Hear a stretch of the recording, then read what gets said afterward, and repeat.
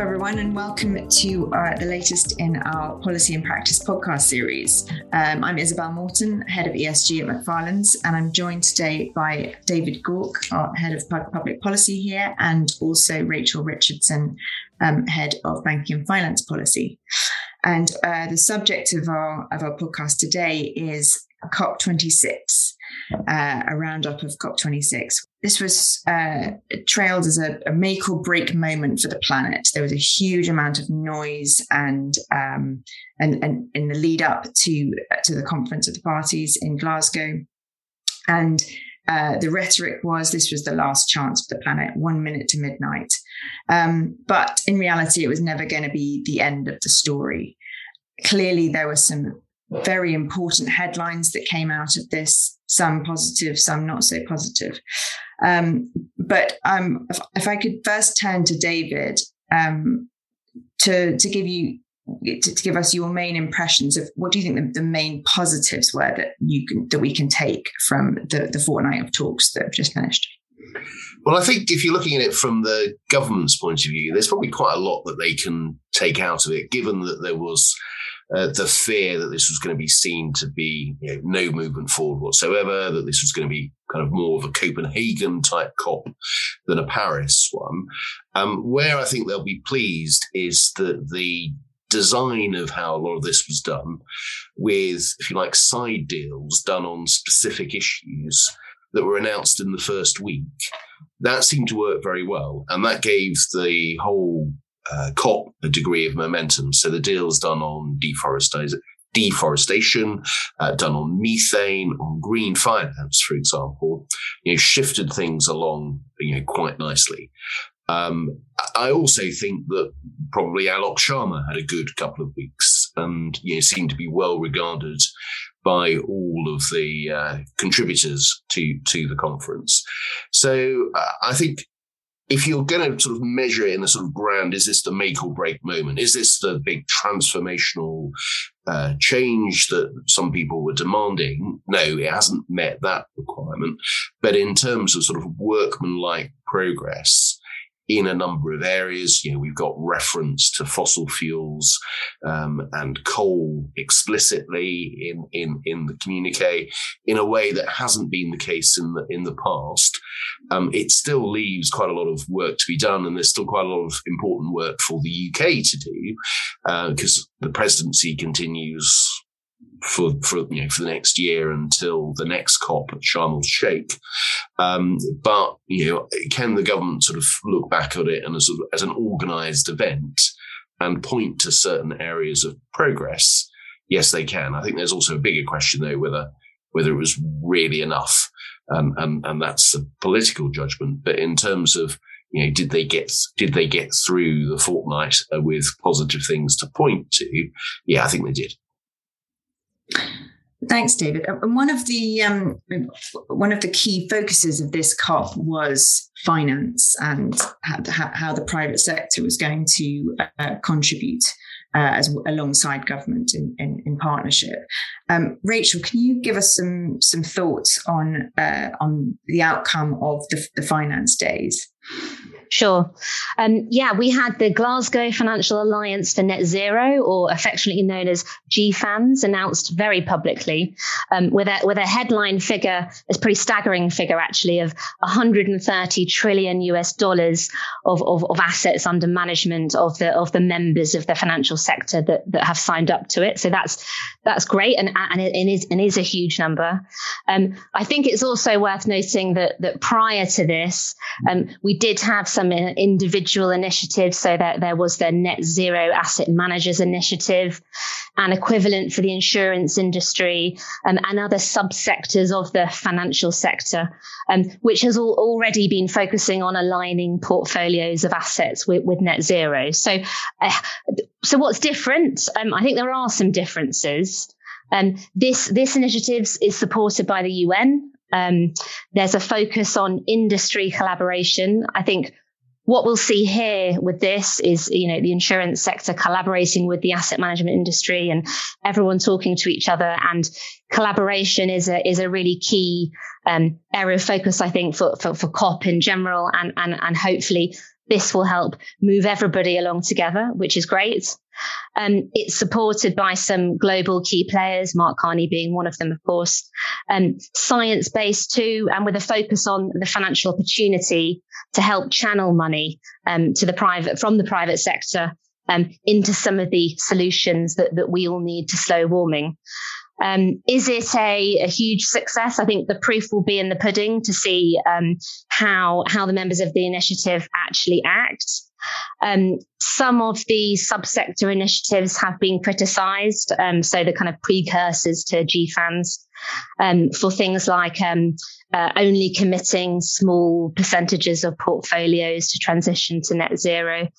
However, I think in terms of those criticisms, it's important to bear in mind that they've given reasons why they have struggled to transition larger volumes of their portfolios over, and I think it's short-sighted not to look at some of those reasons before you make overarching judgments. Data has been reflected as being one of the key issues, and I think we could have seen a bit more in terms of government policy and law and regulation coming in just to help with some of those changes. And I think those will be coming down the track too. Yes, because when you're looking at allocation of capital towards sustainable goals, and that's been one of the main criticisms that we've seen, is that there's just this patchwork of different frameworks, and it's very unclear as to how you can compare various standards, and therefore difficult to know whether the allocation of capital is having the impact that you want it to have. And there was a positive move on that front by the announcement by the IFRS with the new Sustainability Standards Board. Can you give us a bit of comment on that? Yeah, that's also part of the UK's intention to be the world's first net zero aligned financial centre, which sounds very exciting. The specifics of that are not really clear yet. But part of that and part of the ISSB, I think, will be to produce some plans for the lower carbon economy of how different businesses or asset managers will operate in a lower carbon world. The criticisms that people have said about those intentions are that that doesn't seem to be obliging businesses to actually set carbon reduction targets, for example, and it's a comply or explain basis. So effectively, if you don't want to do it, you don't have to. You just have to sort of explain why. The intention there, I think, is to have a greater degree of transparency and accountability. And that does tie into the government's greening finance roadmap to sustainable investing that was also announced in the run-up to COP, and the UK's version of the EU's SFDR. And the ISSB is a really exciting part of that, because what their intention is, and I think we await more details as to the specifics, but their intention is to really be that global reporting standard, and they make reference to things like TCFD, which many businesses are already reporting against. It would be a shame to make people start again, but it does really sound like the intention is to take what's there, take what people are already doing, and drawing it together, rather than saying, oh, here's another initiative, please do X, Y, and Z in addition to what you're already doing. So actually that could be really exciting.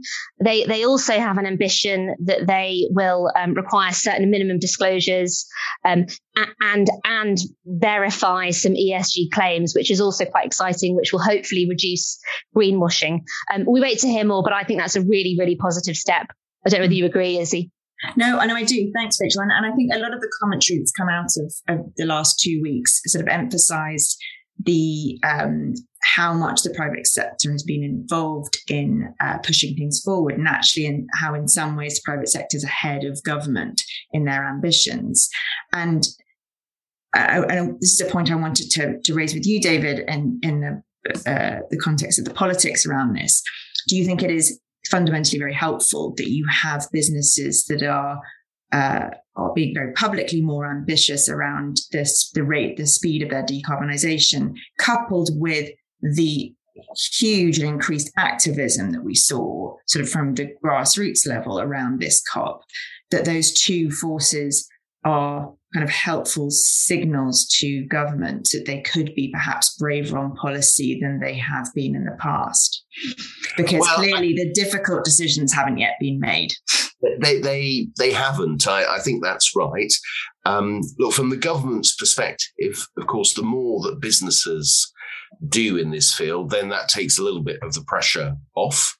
So that makes life easier for governments if the private sector's kind of getting on and doing a lot of this, reducing carbon emissions, innovating, finding technological solutions, then that's clearly very good news for the government, for governments generally. And in terms of the sort of activist sort of movements and so on, I mean, it's an interesting one because to some extent, there's no doubt that the sort of activists have moved the political debate along and perhaps make certain policies more deliverable than they would otherwise have been. But you're also conscious that in some places, such as the US, climate change policy is incredibly contentious and really quite partisan. Now, that isn't where we are now in the UK, but there are risks that it will become more partisan.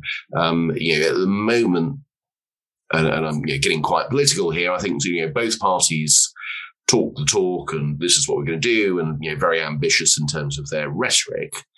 But if you're really going to deliver on net zero on the time frame that we're talking about, then you probably need to go further and faster on things like carbon pricing. And if you're going to go down the route of carbon pricing, then this is going to involve certain costs for the public. That's the point of it. And that's where you run into some difficulties here. And so, that is where the debate hasn't really kicked off. And this is where, if you're going to be critical of COP26, it's the same criticism that you could make of the previous 25 COPs, is that, those tough decisions when it comes to implementation. It's all very well having ambitious targets, but how do you get from where we are today to where we need to be by 2030, 2035, let alone 2050? You probably need to make some pretty tough decisions on carbon pricing. And of course, Izzy, as you know, we've had Dieter Helm speaking to Macfarlane's internal people and some of our clients, on that very subject. And he's been making the argument about, you've got to put a price on this, and that means carbon taxes. And if you don't want to just export your carbon emissions, you need to have some kind of carbon border adjustment mechanism, which is a really interesting area of policy, but comes with significant political risks. Yes, on that subject, one of the areas of progress in COP was that the Article 6 framework was moved along following on from Paris. And the Article 6 framework is going to govern the rules for the global carbon market. And we now, since Glasgow, have a draft text which outlines how that might look. And this has been an area of huge controversy for reasons around the quality of the credits, the double counting, how this interacts with Indigenous rights, and all sorts of other issues. But progress has been made, and as a result, arguably we are moving towards, if you combine that with the scaling of the voluntary carbon markets based on the same set of rules, we are moving towards a more uniform carbon price and development of that.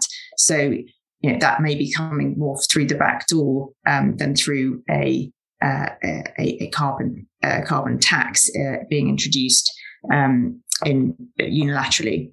And I suppose the other way in which the pricing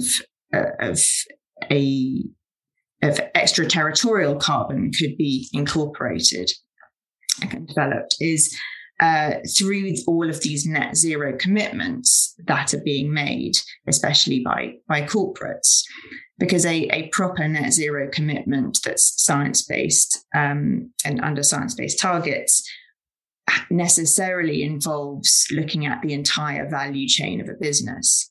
So for an international business, that will include carbon that is effectively extraterritorial. So if there is a lot of increased scrutiny around net zero targets and around real reductions of emissions as well as offsets, then again we could be seeing progress in that area just through a slightly different route. Yeah, it's an interesting one. I mean, there's an important point here, which Dieter Helm makes, which is what really matters is not where carbon is emitted; it's how much is emitted. And a large element of the reduction in carbon emissions produced in the UK is as a consequence of us exporting quite a lot of our industry and importing a lot of goods, and from the likes of China and so on. And as free traders will say, it's good to be able to, imports are good; they're not a bad thing, but it does mean the externalities are not properly incorporated, which is why you need a carbon price. Now, you can get to a carbon price through tax, or you can get there through trading systems. There's a debate to be had as to which is better. I suspect politically, emission trading schemes are perhaps easier to land because perhaps there isn't quite the same transparency to the end user. Carbon taxes are probably less bureaucratic, but you've kind of got this challenge about how do you do that in a world of international trade. How do you properly price carbon that has been emitted, somewhere around the world, and trying to solve that problem is immensely difficult. And yes, a lot of focus on sort of trading schemes and what have you, but whether the Dieter Helm argument is that, in truth, a carbon tax, a unified carbon tax, has one single price for carbon across the economy is the most efficient way that you could do that. You might just start with the key industries. So you look at steel and fertilizer and aluminium. There's about 5 key ones which make up the great bulk of it. But there's clearly going to be an ongoing debate as to whether we've got the right mechanisms in place to properly price carbon. And there's certainly a view to be said that unless and until you have done that, all these COPs with all the ambitious targets that you like are never actually going to properly deliver the reduction in carbon emissions that the scientists tell us we need if we want to hit 1.5 or even 2 degrees. I mean, that's picking up on that point about what the science is telling us. And I think it was very notable in the tone of everyone involved at COP and in the final text, that the sense of urgency and the rhetoric around that did mirror the urgency that we saw in the IPCC report from August. So, the difference now recognized between a 2-degree rise and a 1.5 degree rise is front and center, and it is now an explicit goal that we are aiming for 1.5 and not well below 2, and that has now been made much more explicit. And having said that, depending on who you listen to, what we are now heading for is somewhere between 1.8 and 2.4 degrees. If all of the pledges, if we follow through on all of the pledges. Which is obviously not where we need to be. And that is one of the reasons I understand why especially the climate vulnerable countries were really pushing for countries to come back to the table in a year, in Egypt next year, with increased ambition on their nationally determined contributions, so that we can try and close the gap towards 1.5. So we have a prospect of an equal amount of fanfare going into Egypt 2022.